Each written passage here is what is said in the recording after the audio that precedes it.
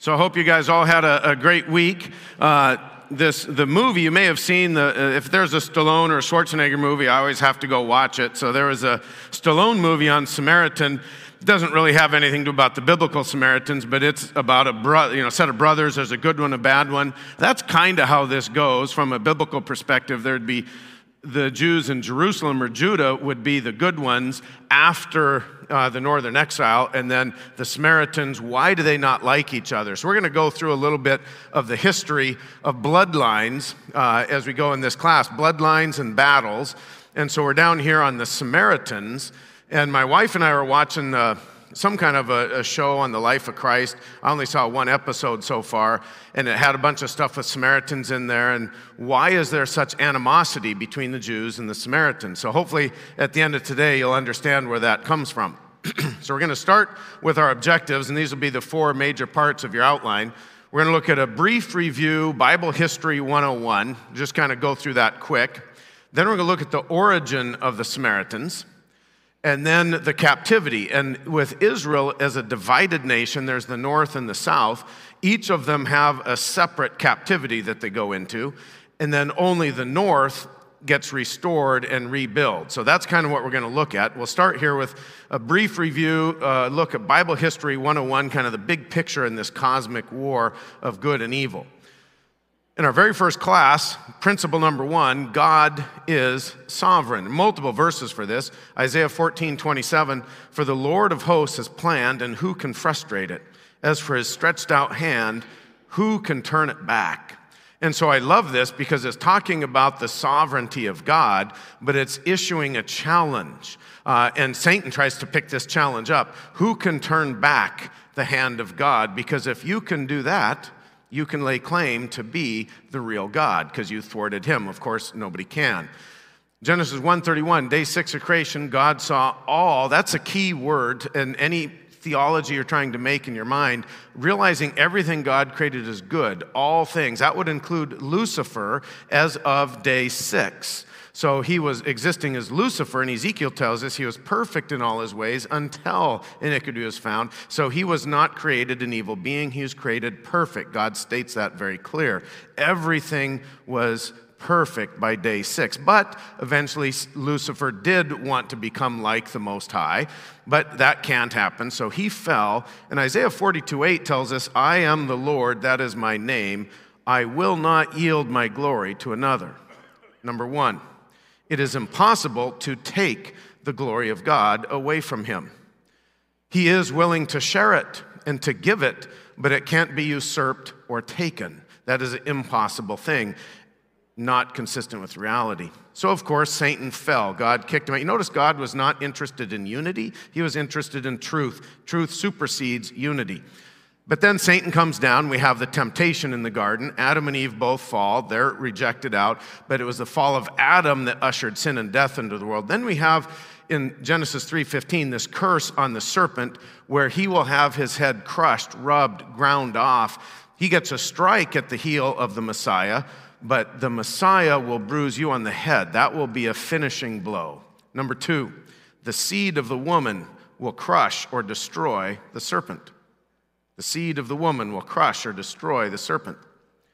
And here's a much better picture of David as a Na'ar. We talked about this a little bit. He's not a little boy. He's not a 6-year-old kid. The armor wasn't too big. He was a warrior in the prime of his youth when he killed Goliath. And that's a Na'ar, a good picture of David. 2 Samuel 7:16, speaking of the house of David, your house, David, and your kingdom shall endure before me forever. So Christ will ultimately fulfill this with an eternal throne. There's several statements of God, 2 big ones in the Old Testament. Here's one. We're only covering the bloodline. The other is the land. We're not going to worry so much about the land in this class. We're doing bloodlines. Number 1 is the bloodline. Here you see going from Adam down to Christ. It's all about the Alpha and the Omega. That's where this bloodline is all about. You notice it doesn't matter now. The bloodlines don't matter because Christ has been born. The Messiah did his work. It has to go through Abraham, and then it has to go through David. So that is a promised line of God. Who else knows that? Satan. And what does he want to be? He wants to be God. So as he wants to be God, he has to do something to that bloodline. He is a goal-oriented being. He understands the promises of God through Judah, in Jerusalem, the line of David, where the Messiah will be. So he's going to do anything he can to disrupt that line of the Messiah. We'll look at a very interesting one next week where he does this. And you notice he wants to be God, so it's not just opposing God, but in place of God as the Antichrist. And you notice in the end of the tribulation, now that's not what this class is about, but in the tribulation, in the midpoint, where is the abomination of desolation? In the Jerusalem temple, because that's where God would be, and he's wanting to put himself in place of God. Number 3, therefore Satan will attempt to destroy the bloodline of the Messiah. He will want to destroy the bloodline of the Messiah. So that's just a brief summary of overview. If you don't understand that, you can't understand the giants. You can't understand the Nephilim. You can't understand the conquest. You can't understand anything in the Old Testament if you don't understand that. That's key foundational stuff. Now we're going to talk about the Samaritans. What is their origin? I need to put things on a timeline. It helps me a lot when I'm reading through the Bible to put a timeline out, put pegs on holes. Are we accurate? Are we putting the right peg in the proper hole? So right about 1000 BC, you'd have King David. He is over a united Israel. So Jerusalem in the south, Israel in the north are all united in one kingdom. That doesn't last long. Solomon has it. After Solomon, they divide. That will not be restored until Ezekiel 37 is completed, and that hasn't happened yet, by the way. That is yet future.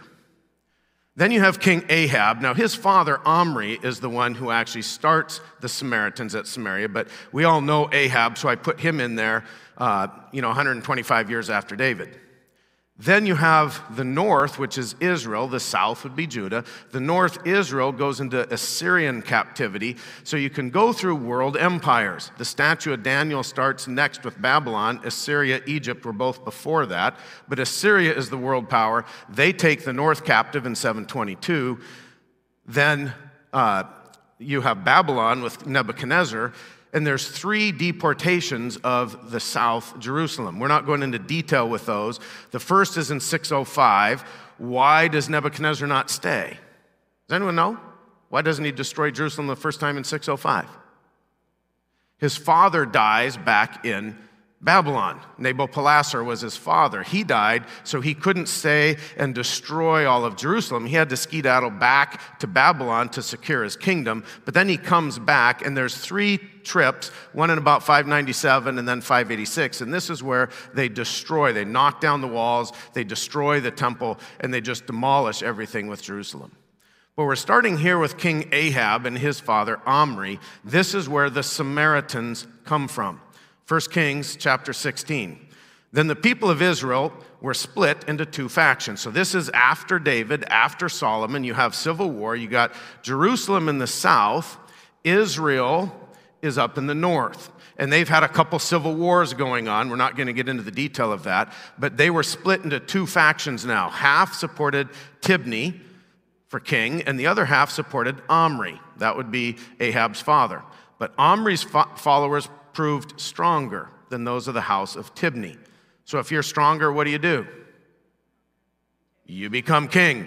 So Tibni died and Omri became king. In the 31st year of Asa, king of Judah, so they'll go back and forth. So Judah is the south, that's Jerusalem. North Israel is Omri. He is now king over Israel. He reigned for 12 years, 6 years at this place called Tirzah, and he purchased the hill Samaria from Shemer. Shemer is some guy, for 2 talents of silver, built on the hill, and named the city which he built Samaria. That's the origin of the Samaritans right here on this hill, after the name of Shemer, the owner of the hill. So it's named after a guy. Number 4, Omri, king of Israel, built Samaria. Very simple, but we'll see how this moves over time. How about Omri? How was he in the sight of God? There's not a single good king in the north of Israel. Now, Omri did evil in the sight of the Lord, and you'll see this progression happen all through here. He acted more wickedly than all who were before him. And then his son Ahab is going to get even worse. Here we see the divided kingdom. You have Jerusalem and Judah on the south. Up on the north is what's called Israel. And so they're just divided that way. That's the north. So he started in Tirzah, but then he bought this hill, so he moved the capital to Samaria. So when you read most of the Old Testament, it'll talk about Samaria. That's the capital of the northern kingdom. What nationality of people are living there now? At this time. Israel. That'd be the 10 northern tribes. Are they Jews? Yes, those are Jews living in Samaria where Omri built the capital. So Omri died, he slept with his fathers, was buried in Samaria. They moved their capital there, and Ahab, his son, became king. Ahab, the son of Omri, reigned over Israel and Samaria for 22 years. Ahab, the son of Omri, did evil in the sight of the Lord, more than all who were before him. He gets this labeled on him twice. He's worse than Omri. He's worse than all of them before him. This is now Ahab.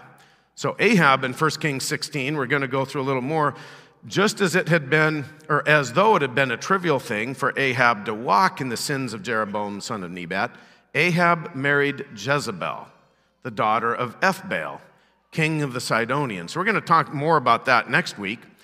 And Ahab went. He didn't stay. He went. He goes out to seek and serve Baal and worshiped Baal. So here you see the founding of Samaria is based on what? Baal, not Yahweh. So he, Ahab, erected an altar for Baal at the house of Baal, which he built in Samaria. Ahab also made the Asherah. So you'll see the Baals and the Asherah. The Asherah is the female side of this. Ahab did more to provoke the Lord of Israel to anger than all the kings who were before him. He gets that label put in there twice. He marries Jezebel, the daughter of Ethbaal, or Etbaal. The Sidonians. Who are the Sidonians? Tyre and Sidon. The Phoenicians, they're a world power. They were undefeated until Nebuchadnezzar, and they weren't finally demolished until Alexander. So they were a powerful, that's the navy. The Phoenicians have the best navy in the world, kind of like the Britons did, the 1800s. And so he built this house to Baal in Samaria. The centerpiece of Samaria is Baal worship. He served Baal and worshiped him. Number 5, Ahab married Jezebel, the daughter of Ethbaal, thus importing Baal worship into Israel. Ahab married Jezebel, the daughter of Ethbaal, importing Baal worship. How about this Ethbaal, king of the Sidonians? Where do the Sidonians come from? So here you see the Phoenicians, Tyre and Sidon. Here's Jerusalem, there's Samaria. There's Tyre and Sidon, that's the Phoenicians. You can see it there, Phoenicia. Sons of Ham. Remember Ham with his father Noah. Ham was the one that had the issue with Noah when he was drunk and naked. And Ham wasn't cursed, but Ham's son Canaan was cursed. Canaan is the father of Sidon. That is where the Phoenicians come from. So it always helps me to kind of look at where these people groups come from, why they kind of do the things they do. So these people are not interested in Yahweh worship. Ethbaal. Baal is my God, I am with Baal, he is with me. So Ethbaal is the king and the priest of Tyre at this point. And there's a couple different Ethbaals. One of those, in a different, unrelated thing, is where God is speaking to in Ezekiel 28. God does this with that Ethbaal, speaking to him, addressing Lucifer. He does the same thing in Isaiah passage, speaking to a king of Babylon, addressing Lucifer. We're not going to get into that, but that's the lineage of these 3 Ethbaals that happen over a couple different centuries. So here's a temple altar to Baal. And of course, Baal worship is associated with all sorts of other gods, but this is what they're bringing in. And here I just put around the area, so you have Baal here, you have Baal Shaman, the sky god. It's interesting, he's the god of the ground and fertility. Bulls are productive, they're fertile. So there's a lot of stuff about life, but he's also a sky god and in charge of weather, which is things that the Bible grants to Satan. It's pronounced Bel from Syria, and that goes down to Egypt, and then Belos in Greece, which is associated with Zeus. You'll see there's a lot of these that intertwine, they're part of the same. Then there's the female versions. Anath and Athena are different beings, but they're quite related as female warrior goddesses, and then Asherah is a female one here in the Mesopotamian area. We're not going to get into the various gods, but that's a fascinating field of study. But the concept is syncretism. What is that word? That's a combination of different forms of belief or practice. You'll see in the ancient world there's all sorts of blending of these people. We all know Satan's ultimately the guy. Zeus is Satan, he is the serpent, and Jesus Christ himself identifies that in the book of Revelation. But we're not getting into that. Syncretism is having different things gmushed together to destroy what is holy. Deuteronomy 12, 29 to 31. This is now as they're coming into the promised land. When the Lord your God cuts off before you the nations which you are going in to dispossess, and you dispossess them and dwell in their land, beware that you are not ensnared to follow them after they are destroyed before you, and that you do not inquire after their gods, saying, how do these nations serve their gods, that I might do likewise? You shall not behave thus to the Lord your God, for every abominable act which the Lord hates, they have done for their gods. For they even burn their sons and daughters in the fire to their gods, which would include Moloch. God is saying we do not allow syncretism. The Jewish system, they're holy. God is holy. He's set apart. Syncretism blends things together. God wants us to be holy, not blended with the world, not blended with these Canaanite deities. That destroys the holy. Number 6, syncretism is a subtle yet highly effective way for Satan to destroy the holy worship of God. Very simple. With syncretism, you are blended. If you are blended, you are not set apart. You can't be both blended and set apart at the same time. So if you allow syncretism and blending, you destroy the holy.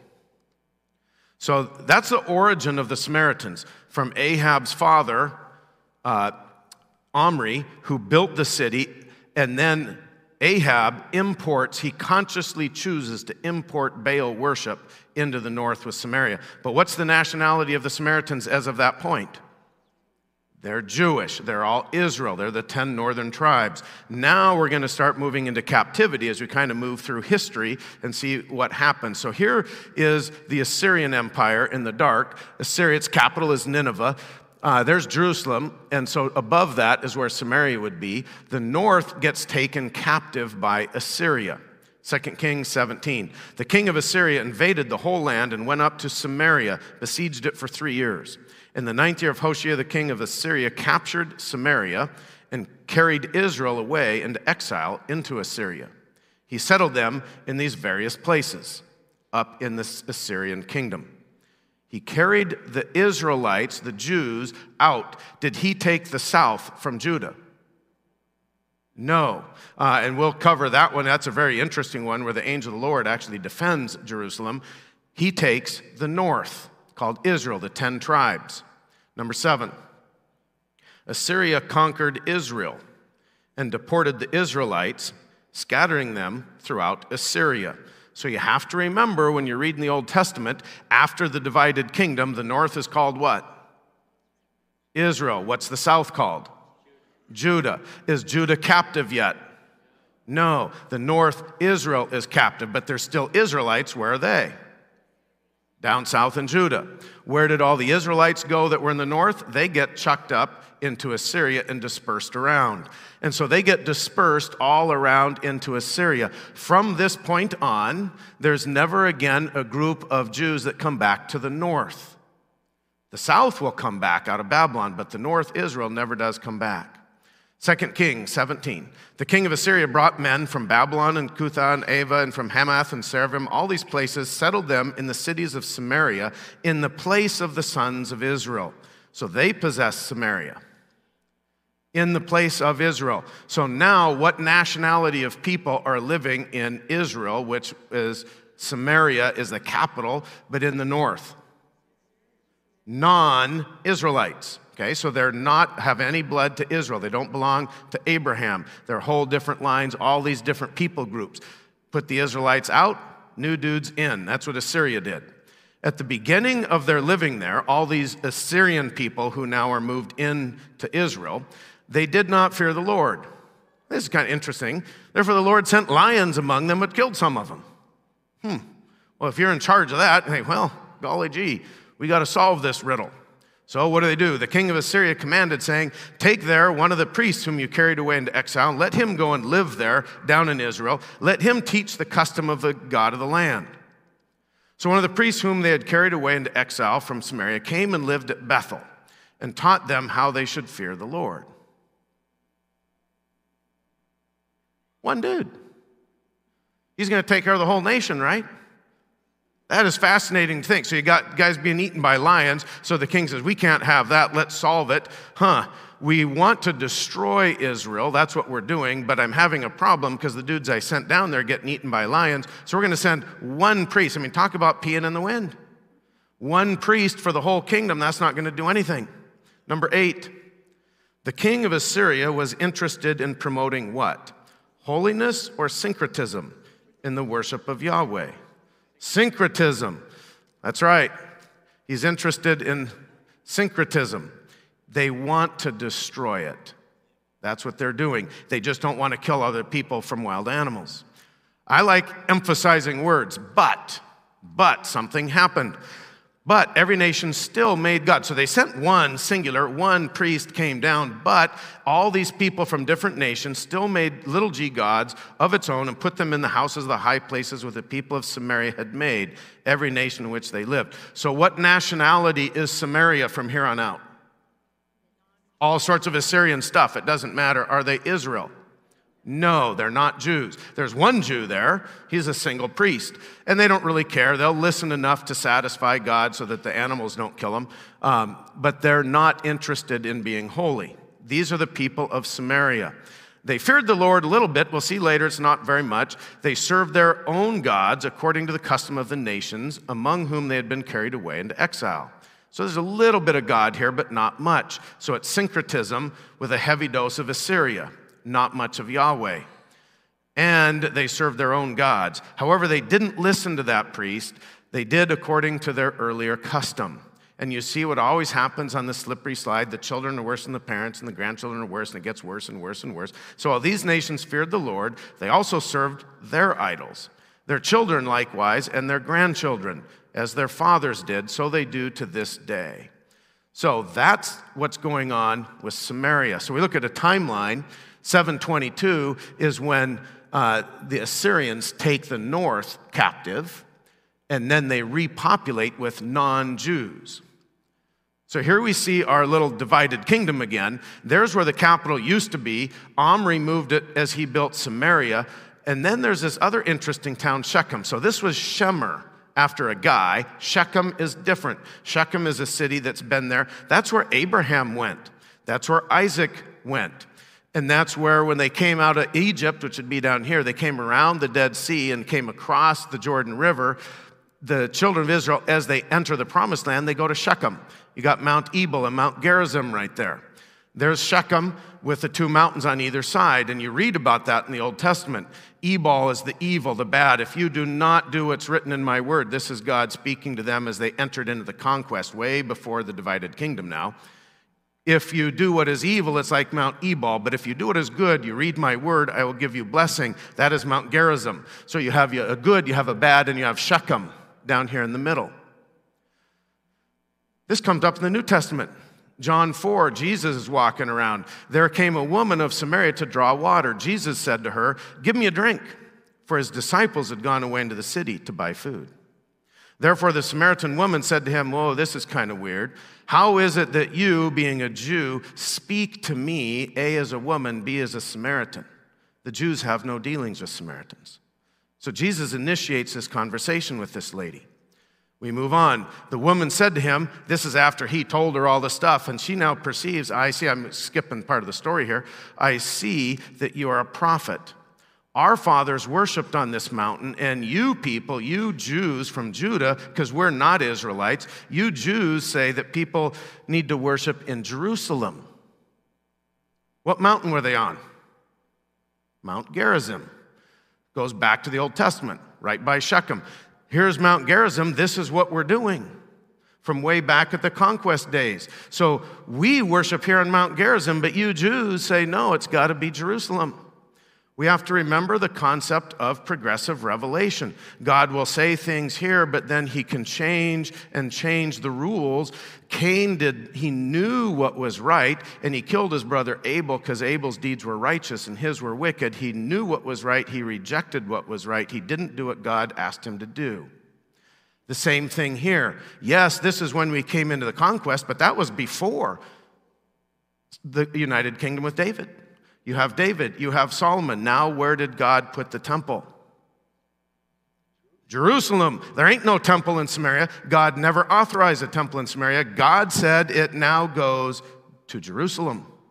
Holy, set apart, one spot. Syncretism wants two, more than one, blending. We're going to hold to what sounded good, Mount Gerizim, but that is not the way God revealed it over time. It now was crystallized in Jerusalem. So she has a point, but it's an invalid point. It's got to be holy in Jerusalem. So now we see this syncretism coming in. These people aren't even Jews anyway. Multiple religions all gamished together with a little bit of Yahweh. And that's the way of Cain. To know and understand the will of God, yet to reject it with your fist up in the air. That is the way of Cain. So go more to Matthew in the New Testament. Jesus had just appointed his 12 disciples. And Jesus sent them out after instructing them, do not go the way of the Gentiles. Do not enter any city of the Samaritans, but rather go to the lost sheep of the house of Israel. What are they supposed to do to the Samaritans? Do not go up and preach them the word. That's fascinating. They're excluded. And who's giving the orders here? The Alpha and the Omega. As you go, preach the kingdom of heaven is at hand. Are they preaching that to the Samaritans? No, the Samaritans have no part in that kingdom. It's an Israel thing, has nothing to do with the Gentiles and the Samaritans. As you go, preach, saying the kingdom of heaven is at hand. What is the kingdom? Notice we're in Matthew chapter 10. Matthew goes chronological. We'll go to number 9. Matthew traces out the various offerings of the kingdom in chronological fashion. You can read the temptation of Christ, Matthew and Luke. Matthew is chronological. He uses the word then. Luke is not chronological. He'll use the word and. Luke is not a chronological book. Matthew is. So Matthew 10, if you notice the Beatitudes, 5, 6, 7, what's the topic? Kingdom. Is there any mention in any 3 chapters of the word faith or believe? No. It's works. What is this kingdom? You already have to have faith. It's stuff on top. It's the meat above the milk. That's what kingdom is. Chapter 10, what is the sermon? The kingdom is here. It's chapter 12. If you're looking at Matthew, it's chapter 12 in order when the Jews in Jerusalem, the Pharisees and Sadducees, the official power, they reject the king and the kingdom. At that point, the kingdom is never offered again. It's always offered. John the Baptist, repent, the kingdom of heaven is here. Jesus, the kingdom of heaven is here. Chapter 10, the kingdom of heaven is here, but it's only here for the Jews. Chapter 12, the Jews reject it. Now the kingdom is withdrawn. It's never offered again except for a few other things that are a little esoteric. But the kingdom is not preached again, and it's after chapter 12 that Jesus speaks in parables for the purpose that you will not understand the kingdom. Jesus didn't use parables to teach clarity. He used them to hide the kingdom. Number 9, we already did that one. So now we're on Luke 9. Remember, Luke is not chronological. Here's a great way to prove it. The days we're approaching for his ascension. He's getting close to his ascension. Wait, that's in early Luke 9. See, he puts things around that if you just read through it, you think it's chronological. Luke is not chronological. He, Jesus, was determined to go to Jerusalem. He sent messengers on ahead of him, and they went and entered a village of the Samaritans to make arrangements for him. But what? But something happens. They, the Samaritans, did not receive him. Why? Because he was traveling towards Jerusalem. He's going through Samaria. he's going to Jerusalem, and was he thinking about Jerusalem, or was he dead set on Jerusalem? He was determined. He's dead set to get to Jerusalem. So he wants to get to Jerusalem, and he's just going through Samaria. Yes, he could deal with them. There's individual interactions, but that's different than a whole-scale welcoming. These are the Samaritans, and they're mad. They say, no, we don't even want you here. So his disciples, James and John, when they saw that Jesus is rejected by the Samaritans, they said, hey, Lord, do you want us to command fire to come down? It happened in this same spot several hundred years ago with Elijah. Should we call heaven down and consume them? Of course, Jesus said, no, that's not why we're here, and he rebukes them for that. But it's not to preach the kingdom to the Samaritans yet. Acts 1. So at the beginning of Acts, Jesus teaches about one topic. What is it? The kingdom. He's teaching about the kingdom in Acts. As he's just finished that, so when the disciples had come together, they were asking him, Jesus, saying, Lord, is it at this time you're restoring the kingdom to Israel? Notice it's a restoration. The kingdom that went from Babylon to Persia to Greece to Rome gets restored to who? Israel, not the Samaritans, not anyone else. It's going to get restored to Israel. Notice he doesn't say, yes, the church is now the kingdom. The church is not the kingdom. The kingdom is the kingdom, and they understood it because he'd been talking about that in Acts. This is after he was dead, after he was resurrected, but before he was ascended. And he's saying, or they're asking, is now the time that you're restoring the kingdom specifically to Israel? Because they understood what the kingdom is about. We're confused about it in our culture today. Jesus said to them, it is not for you to know the times or epochs which the Father has fixed. But... so when you have a but and you think and you stop about it, now you can get your thinking a little more clear. It is not for you to know the times, but there's something else you must know. What is that? So they're asking, is now the time you're restoring the kingdom to Israel? No. He's saying, no, it's not for you to know the times, but no, this is not the time that we're restoring the kingdom to Israel yet, but there is something else that must happen. What is that? You will receive power when the Holy Spirit has come upon you, and you will be my witnesses in Jerusalem and in all Judea and where? Samaria, even to the remotest part of the earth. See how God operates differently in different times? When is this? That's Pentecost. That is after he has ascended and glorified. So they're not going preaching this stuff to the Samaritans until it reaches the proper time in history. And he's saying, no, that's not now, and you're not going to know exactly when the kingdom will come, but you will receive the Holy Spirit at Pentecost, and now you will start to go to the lost Gentiles, including the Samaritans. How many Jews were in Samaria? None. I mean, there's probably a couple, but it was all Gentile people that came from Assyria. When the Holy Spirit comes, that's Pentecost, after his ascension. You can't avoid the concept of dispensations. Simply look at how Jesus deals with the Samaritans, and you realize crystal clear, Jesus deals with different people groups differently in different eras, different dispensations of history. It's unavoidable. So we look at a timeline, helps me a lot. You go from eternity all the way over. These are the 70 weeks or the 7-year periods of Daniel. Okay, so Daniel has his vision when he's in captivity. There's the crucifixion comes to a close. The triumphal entry and the crucifixion, that closes the 69th set of 7 years from Daniel. Then you have the 7-year tribulation time. That's what is that called? The time of whose trouble? Jacob's. Jacob's other name is? Israel. So God is going to be dealing primarily with Israel. Yes, Gentiles will be involved. Then you have the kingdom, and it'll go into eternity, but it'll come to an end here at 1,000 years, and then it'll go into eternity with 2 phases. So we have a mystery in the Old Testament. What Paul will talk about with a mystery is something not mentioned by the Old Testament prophets. For instance, resurrection is in the Old Testament several times. Would that be a mystery? No. But the rapture is different. It is not mentioned in the Old Testament. The rapture is a mystery. The church is a mystery. The church doesn't take over the kingdom. The church is a mystery that simply gets put right here because the kingdom was rejected.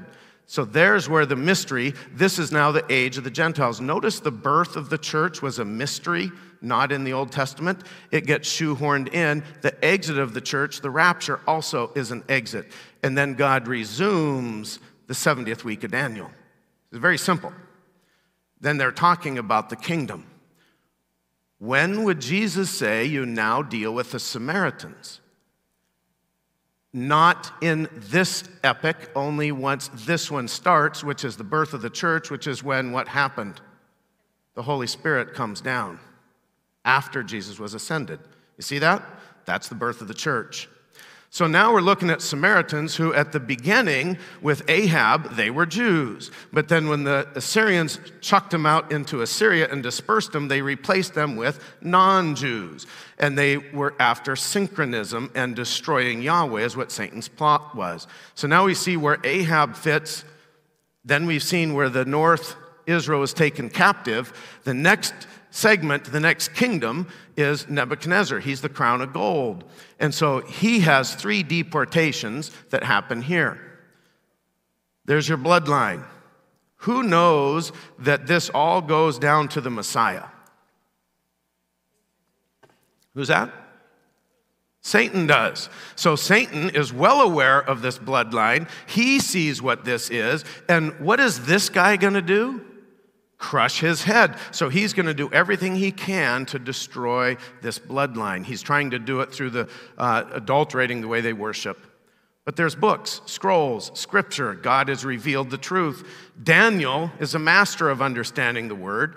I, Daniel, observed in the books, that means the scrolls, that's what was written, the number of years which was revealed. So he is now taken captive. Daniel is a captive in Babylon. He went in the first wave at 605, but he's reading scrolls. The word of the Lord to Jeremiah, that would be the scroll of Jeremiah, the prophet, for the completion of the desolation in Jerusalem, 70 years. So the completion of the 70 years, the desolation of Jerusalem, is just about done. How on earth could he know that? He read it in the book of Jeremiah. How many years are they going to be in captivity? 70. It's written in black and white. You notice how people make things more complicated than they need to? Daniel understood it simple. He observed in the books what God had written to Jeremiah. You're going to be captive for 70 years. Number 10, Daniel demonstrated the importance of studying the Bible every day. So he's reading Jeremiah. The whole land shall be a desolation and a horror, and these nations shall serve the king of Babylon 70 years. There it is. It's in there twice. It's all about fallow ground. 490 years went where they didn't do the Sabbath year rest. So they're supposed to work the ground for 6 years. The seventh let it lay fallow. That was a command of God.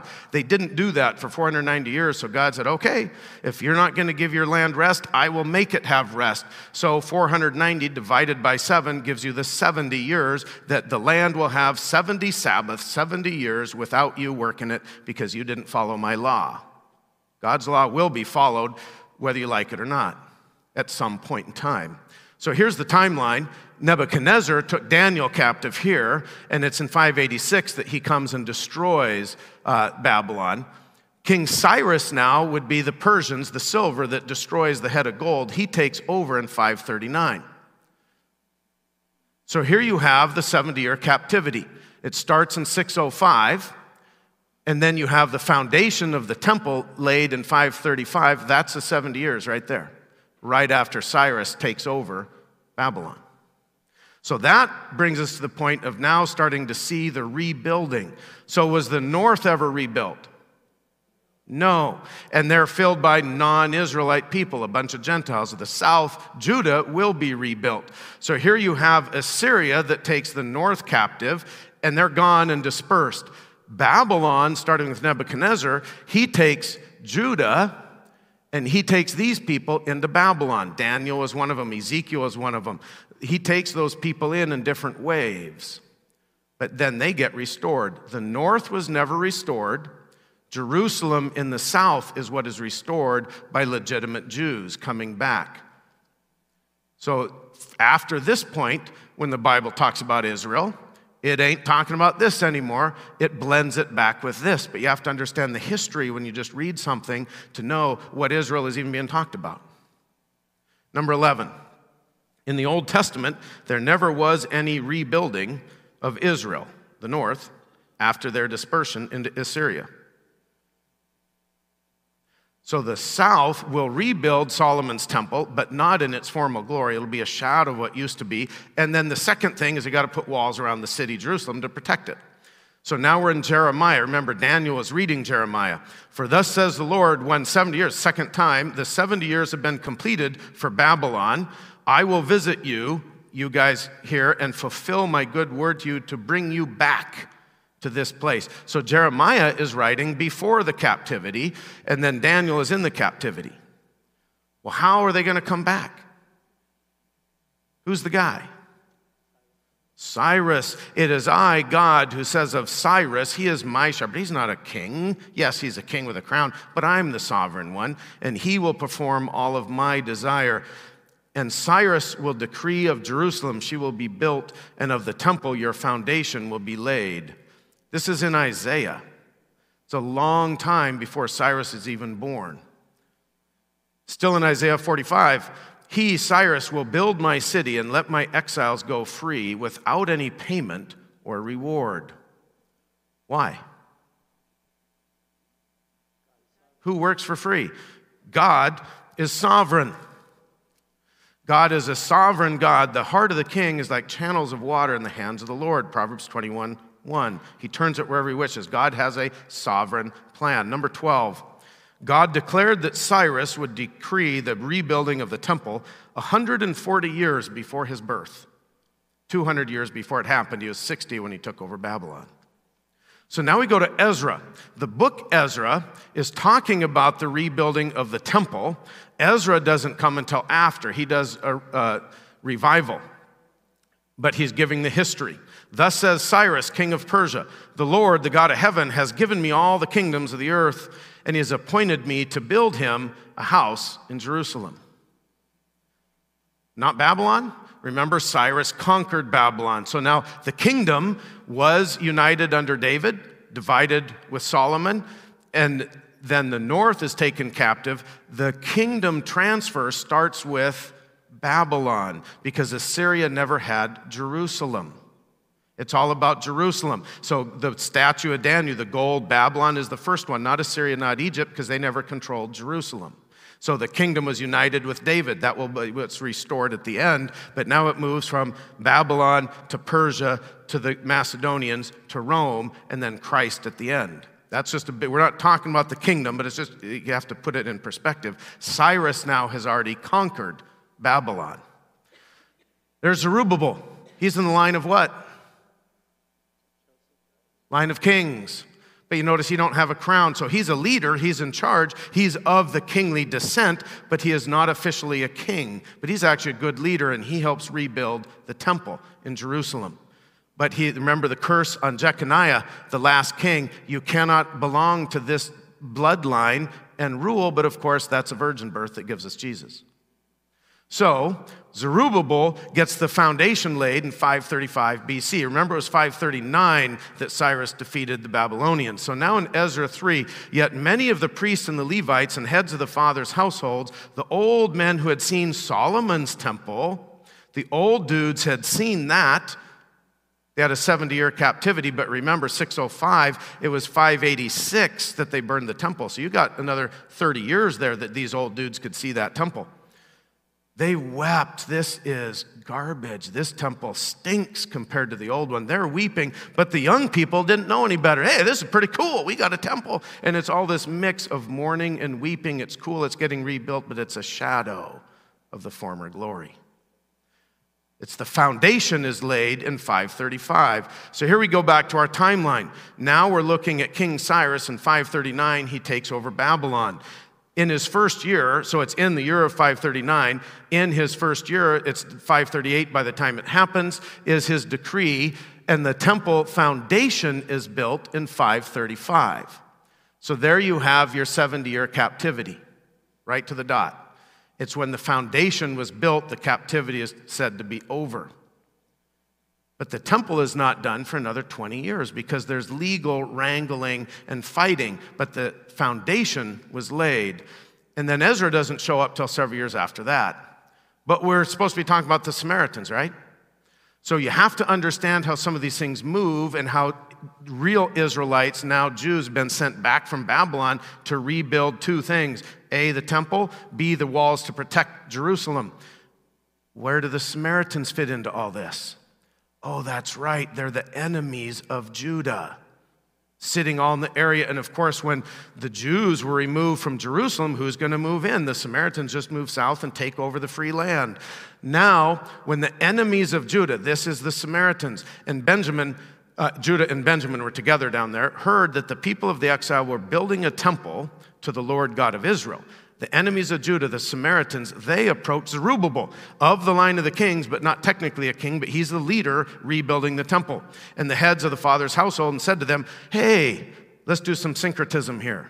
Let us build with you, for we, like you, seek your God, and we have been sacrificing to him since the days of Esarhaddon, king of Assyria. That's Sennacherib's father. Several hundred years ago, 722. See, we're in like 530. 722 BC, almost 300 years ago, we were sent here to worship God. Yeah, but it was syncretism. It wasn't the real holy worship. They're claiming a historical stake to help rebuild Jerusalem. Syncretism. Zerubbabel is a good leader, stiff arms. No, we're not going to work with you. We are holy and set apart to Yahweh, and he rejects the Samaritans as they rebuild the temple. But what? But Zerubbabel and Jeshua, leaders of the Jews in Israel, said, you have nothing. Yes, you're wanting to build with us, but you will not. You have nothing in common with us in building a house to the Lord our God. We go back to Cyrus saying we can rebuild it, having nothing to do with you. We are holy. We will not accept syncretism. Then the people of the land, the Samaritans, discouraged the people of Judah, their enemies, and frightened them from building and hired counselors against them to frustrate their counsel all the days of Cyrus, the king of Persia, even until the reign of Darius, who comes after him, king of Persia. They're discouraging them. So who is opposing the rebuilding of the temple? The Samaritans. They wanted to syncretize it, but when you won't allow syncretism, then we're going to try to prevent. They have no interest in Yahweh. They're trying to destroy it. Why? Oh, there's a guy behind the scenes that you don't even hear about with the Samaritans, but that's who's controlling what's going on. 13. One battle within the cosmic war is over syncretism versus holiness in worship. Very straightforward.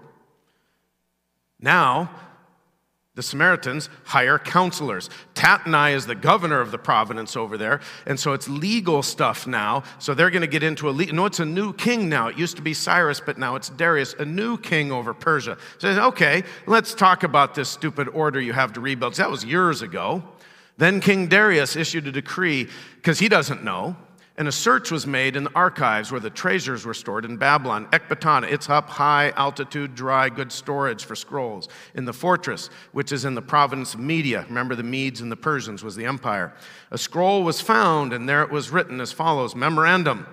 In the first year of King Cyrus, Cyrus the king issued a decree concerning the house of God at Jerusalem.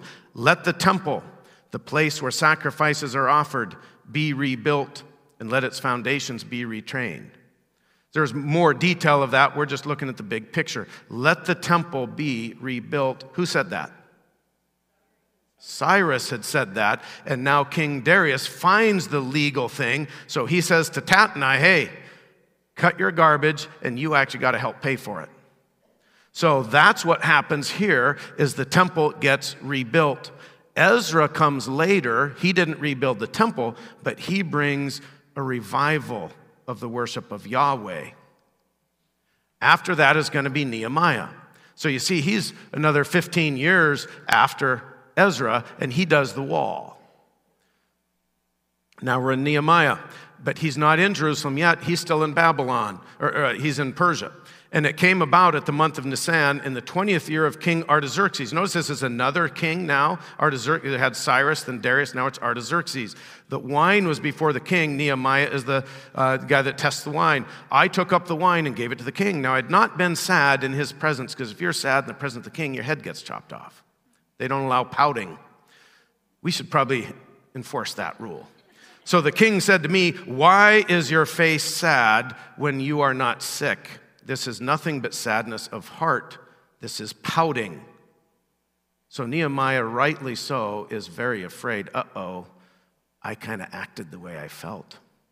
I said to the king, "Let the king live forever. Why should my face not be sad when the city, the place of my father's tombs, lies desolate and its gates have been consumed by fire?" So the king says, okay, he must have kind of liked Nehemiah. "What do you request?" Nehemiah knew what he was doing. What do you do? Now, he doesn't go retreat for 3 weeks and come back. This is quick, but his mindset is not on his own ability to solve a problem. It is on prayer to God. And he requests, "I came to the governors of the provinces." The king gives him a decree. And look, I got the paper. Now from King Artaxerxes, we're going to build the wall. Who cares if you have a stupid paper? Oh, by the way, the king sent officers and army and horsemen. This is going to be enforced. When Sanballat, he's the governor, he's a Horonite. Where's Horonium? That is from Moab. We'll show a map in a little bit later. Sanballat and Tobiah the Ammonite official, they heard about it. It was very displeasing to them that someone had come to seek the welfare of Israel. Enemies. These are Samaritans. He is the governor of Samaria. Tobiah the Ammonite. Watch, we're just going to look how they keep adding to their number, opposing. So you had Sanballat and Tobiah, and now an Arab guy in charge of Arabs comes. "What is this thing you're doing? Are you rebelling against the king?" I answered and said, "The God of heaven will give us success. We will arise and build. You are not part of us. We're not going to go with syncretism, and we're not going to let you stop us. We're holy." They add more. So you've got Sanballat, the Moabite. You have Tobiah, the Ammonite, you have the Arabs, you have more Ammonites, and the Ashdodites. What's Ashdod? Ekron, Gath, Gaza. Philistines. That's the Philistines. So now the Philistines are coming into the fray. All of them conspired together to come and fight against Jerusalem and cause a disturbance. So they want to rebuild Jerusalem, but look who's around them. You have the governor is from Moab, but he's up in Samaria. Then you have the Ammonites, and then you have the Arabs, and then you have the Philistines with the Ashdodites. Everybody but Edom is going in there to block the building of the walls of Jerusalem. But what? We prayed. We were totally surrounded and outnumbered, but we prayed. And because of them, we set up a guard night and day. But they prayed. Number 14, the centerpiece of Nehemiah's successful battle strategy was prayer. Totally surrounded by what people groups? The Samaritans leading all sorts of other people that we'll look at next week who actually stem, a lot of them, from what should be good people. But they end up miraculously rebuilding the wall in less than a year. So in summary, what we did is looked at Bible history. There's God, there's Satan, and Satan wants to thwart primarily the seed of the woman, because that's what crushes his head. The origin of the Samaritans started with Omri, perching a hill, named it after the dude, but then his son Ahab starts bringing massive wickedness, specifically imports Baal worship into the north of Samaria. And because they didn't follow the law, the north in 722 was taken captive into Assyria. The south later in 586 is taken into Babylon. Only the south comes to rebuild the holy place where we should worship, not Mount Gerizim anymore, but Jerusalem, and that gets rebuilt. Amazing to watch the sovereignty of God weave through history, but hopefully that gives us a little bit of understanding of the Samaritans and why there's this fight and hatred between them. So we better pray and get out of here. Dear Lord, I just thank you for your word, how it just presents history straightforward. We just have to do work to kind of put the pieces together, but it all makes sense. And thank you that you love us. Thank you that we have the opportunity in this era to cry out to you, and you're calling us. Help us to respond to your call and seek you and want to follow your word. In Jesus' name, amen.